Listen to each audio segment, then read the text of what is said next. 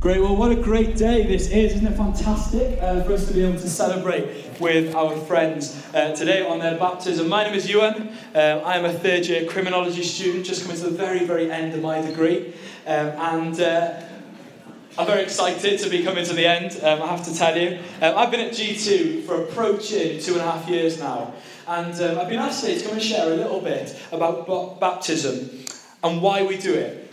Because let's face it, if this is your first time at G2 today, right, you've walked into a building that was once a school in the middle of Town Hall in York. We've invited you in, we've had some tea and coffee, you've had Rocky Road, you came on the right week, I tell you that, right, Rocky Road week, you've done well. We've sung some songs to the projector screen, and we've invited 4 people to come and stand up at the front, and then invited them into our birthing pool, what may as well be a birthing pool, and because they've answered our questions correctly, we've dumped them under and then brought them back up again and done a loud cheer. If you've just walked in for the first time, this must look bizarre. This must look absolutely wild. But is there something more to this than what it first seems? We undoubtedly haven't brought these guys here for a bath, because it's a very long, exhaustive process for a bath, and there isn't any Radox in there, so it's not a standard bath anyway. Yeah, I have bath standards. Doesn't pass, I'm afraid. So today, we've asked each person to share a little bit of their testimony on their video, a story, as it were, and to tell you what point they've come to in their life. And you'll notice a theme that runs through each of their stories, right? They've each had different upbringings. Some were brought up in the church and some weren't. They've each experienced different things. They've not all come through the church like Cubs or Scouts. They haven't earned their Bible reading badge or their Pray Non-Stop award, or they don't have 5 gold stars for managing to last a whole day without doing anything wrong. I've got that award, yeah. I wish. They are just 3 individuals who've all come to a point in their life where they believe that there is something more to life than this. Recently, a Christian organisation called Alpha asked people in the street 2 questions. First, what makes you happy? And secondly, do you believe there is more to life than this? And this is their response. The things that make me happy are when I've not got to look at a clock. And eating good food really makes me happy. Yes, I do think there's more to life than this. I don't really. Fantastic. There's some of their responses. And what fascinates me about these people's responses is they know what makes them happy, but when asked, is there more to life than this? There is such a range of responses. There's great hesitation. Actually, most people think there is something more to life than this, or they just don't know. But actually, they will think about this question for maybe 2 or 3 minutes in the day, and then they will carry on with their lives as if the question was never asked. It's a big question to carry on with your life. Is there something more to life than this? And so I'm going to ask that question today. Is there something more to life than this? And I want to look at 3 things that I believe that each person is searching for. Real life, real love, and real forgiveness. Firstly, real life. In this world, people are constantly searching for real life. They're searching for adventure. People believe that once they found happiness, they'll find life. Perhaps when they have gained success, they'll find life. In fact, some people have tried to find life in money, and others have even tried to buy life. Some have tried to find real life in their career or their social life.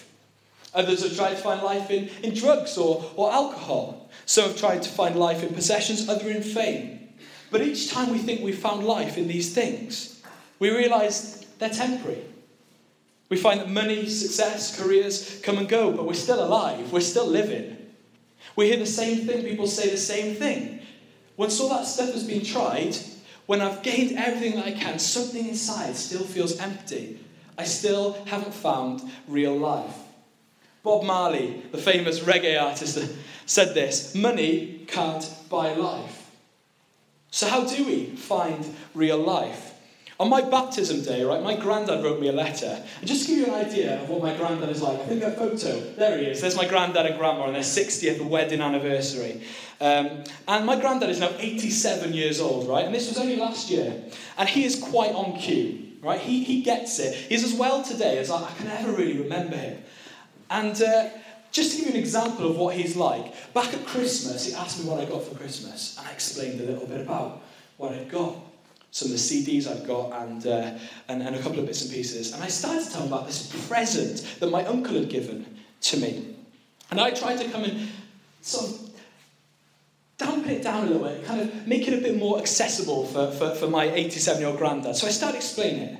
It's this kind of pole that you use to take photos of yourself, right? And down the phone, mid-sentence, he stops me and he's like, "What? What? You mean a selfie stick?" And I'm like, how on earth does my granddad know what a selfie stick is? Do they have one? Are they down Marks and Spencer's, aisle 9, taking photos with a 3-minute microwavable shepherd's pie? They put it on Instagram later, coffee morning, Jean will give that a like. Couldn't even do a follow for a follow. What is going on? So my granddad, on his baptism day, wrote me a letter, right? And I want to read you an extract of that letter. But I need to do a deal with you, right? If you promise not to well up, I will try not to as well, right? This could go back. This could be the end of my speaking career, let me tell you, if I'm on the floor in tears.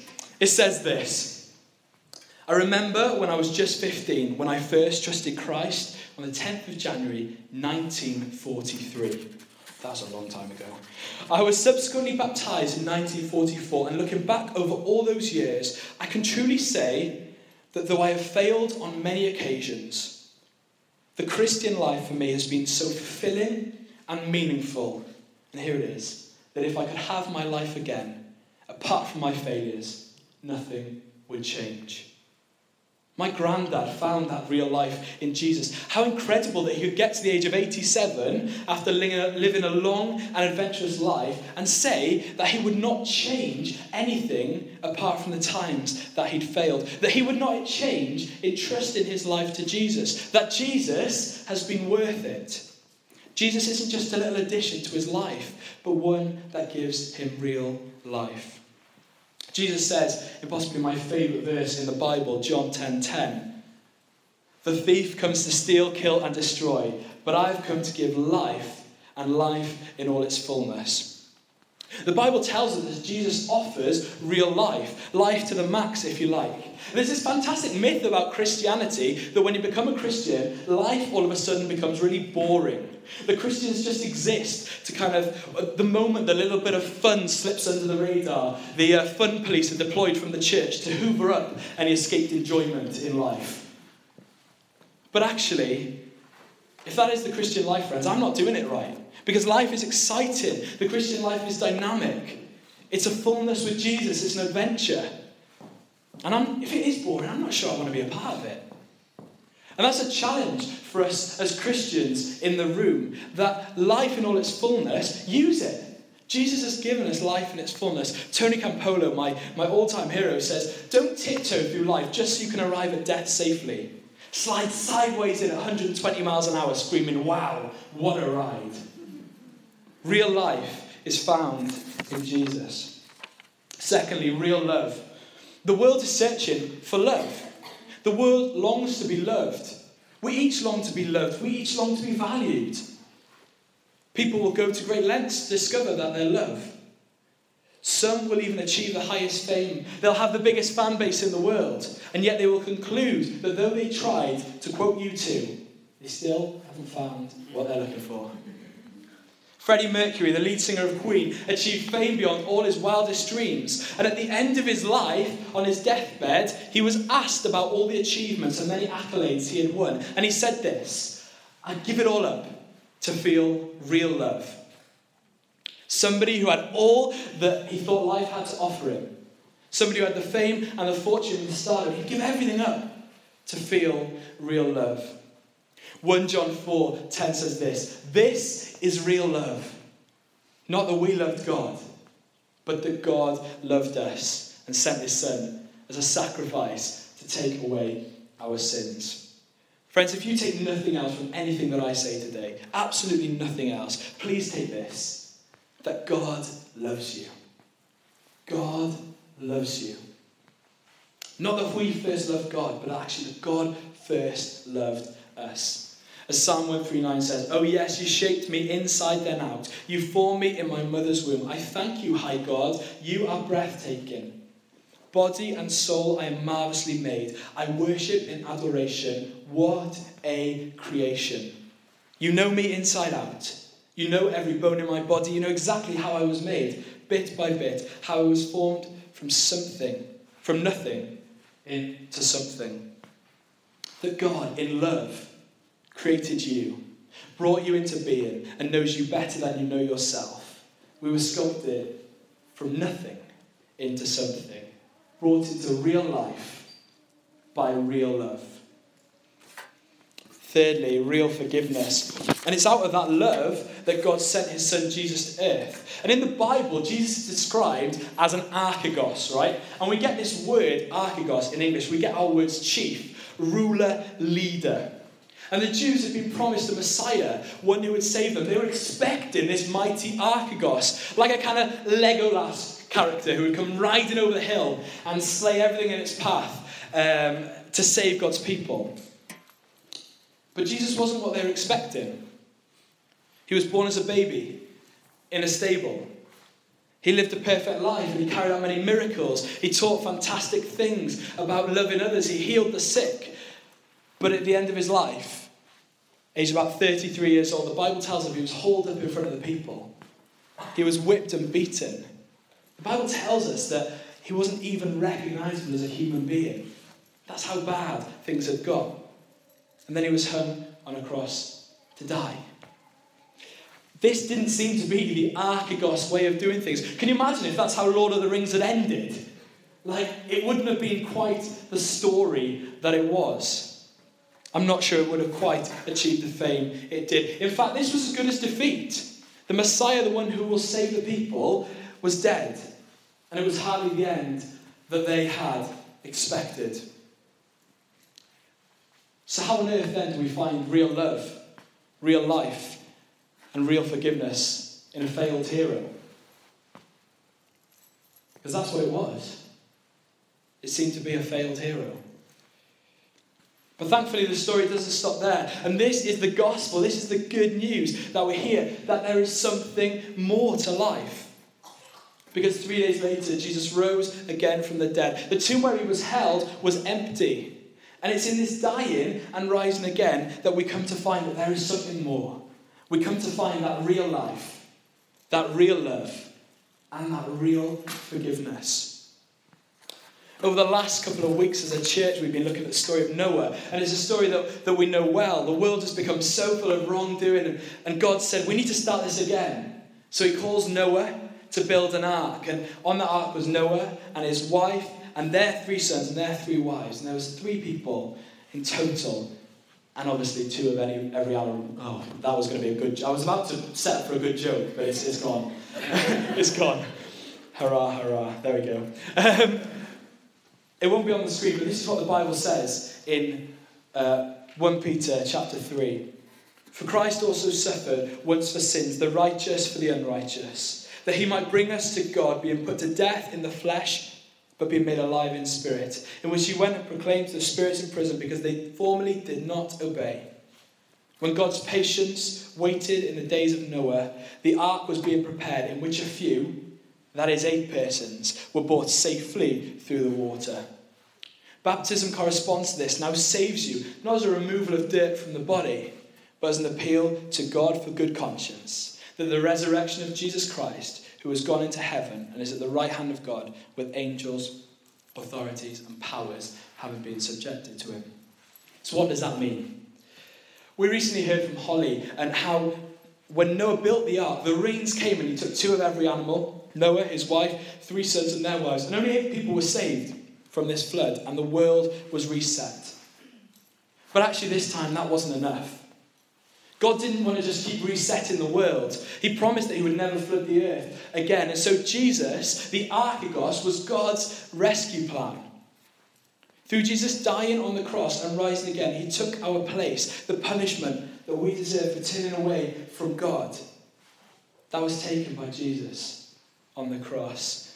Possibly what has come to be known as the most well-known Bible verse. John 3:16 says this, "For God so loved the world that he gave his one and only Son, that whoever believes in him shall not die, but have eternal life. This is the miracle of real life, real love, and real forgiveness. That the ark of salvation, the ark of being saved by Jesus, is not reserved just for the 8, but it's reserved for all who accept Jesus Christ as their Lord and Saviour. Many of you will know that I work across the prison service as a youth worker, and I've worked across the north of England and also the UK for about 4 years now. And when you work in prisons, illustrations are everything. They're absolutely everything. Theological arguments, I don't really understand them. The lads don't really understand them. And so we have to kind of have some form of way of showing them what Jesus has done for them. And as I was thinking about it, I was thinking, well, how do I kind of get this message across? And I was just sat there thinking, well, these lads don't all have the same story. They don't understand the same background. They don't all have the same upbringing. Many of them have been traumatic, but it's not been the same. And as I sat and thought about it, I realised that one thing united all of these lads. One thing. That at some point in their lives, they had stood in front of a judge in a court. And I asked them to imagine this scene. Imagine you stand in the dock. You are guilty as charged. The judge reads out the verdict. You know what's coming. As the verdict of everything you've done drones on through your head, runs the sentence that's about to come your way. What might prison be like? How will you cope? After all, you deserve it. And as the judge utters those words, John, I sentence you to. Somebody runs in the room. They run into the room and towards the judge they shout, stop. I'll take the punishment. The judge looks and says, well, I'm about to sentence this lad to a life in prison without the chance of parole. He says, yes, I understand. I understand it. And the judge looks towards you and says, do you believe that this man can and will take the punishment for you? At that moment, I turn to the lads and say, what would you do? Right? I can't repeat 98% of the words that come out as a first response. But the main gist, why would you not? Why would you not? If somebody runs into the dock and says, you know what? You deserve the punishment, but I will take it for you so that you may go free. Why would you not? As Romans 5 verse 8 says, but God demonstrates his own love for us in this, that whilst we were still sinners, Christ died for us. This is what baptism is about. Right, whilst this is a Church of England church, and I may get in trouble from the Anglicans for saying this, there is nothing special about that water, right? We haven't gone and got it from the reservoir of baptismal waters just off junction 29 of the M1. That doesn't exist for all the parents who are desperate for good days out with the kids. I can see the elation in here thinking, we'll take them wherever. It doesn't come from there, it's tap water. And the fact is, the Bible says in that verse I read out, baptism is not about washing of the bodies, but it's about dying to our old self and rising up into new life. This is what the guys that have been baptized today have done. They've said this, I lived my life on my own terms. I lived life my own way. But I came to a realization that there was something more. There was something more. In Jesus living, they have found real life. In Jesus loving, they found real love. And in Jesus dying, they have found real forgiveness. I'm going to invite the band to come up behind me and just play. And maybe you're here for the first time. Perhaps this is your first time at G2. Maybe you've been here before. Maybe you are looking. Maybe you are searching for that something more. Maybe you are looking for what life has not so far been able to offer. Maybe life is great for you. Maybe you absolutely love it. But you just feel that there is something missing. Maybe you've never realised that you were searching for it. To quote Avicii, maybe all this time you've been finding yourself, but you didn't know you were lost. Maybe you are searching for that real love, that real life, that real forgiveness that Jesus offers. If that is you today, we want to give you that opportunity to grab that life with both hands. today to entrust your life to him. Perhaps you think if Jesus did love people, he wouldn't love me. One of the lads I work with, he's got this tattoo up his arm, a quote from Oscar Wilde, and it says this: "Every saint has a past, and every sinner has a future." That is a fantastic reminder for me that Jesus dying on the cross and rising again and taking our place has covered everything that we've done wrong, that we will do wrong. Myself and some members of the church and the core team are going to be standing down here. And if today you feel you want to start that journey with Jesus, in the song we're about to sing, we want to ask you, come out to the front with us. Come and pray with us. Come and chat with us. If you've come with somebody today, if somebody you're here supporting somebody, bring them with you. We'd love to invite you to pray with them as well. Please don't let this opportunity pass you by. Maybe you've been at G2 for a while now, and maybe you found that gospel has just become second nature. That real life, real love and real forgiveness in Jesus has just become something that is another part of life. We want to also pray with you guys that you'll rediscover that fire for Jesus. That you'll once again become passionate about the gospel of Christ. This might be a daunting thing for you to come out to the front. We'll just be at the side there. But if you feel that you want that real life, real love and real forgiveness, we want to offer you that. Because Jesus offers you that.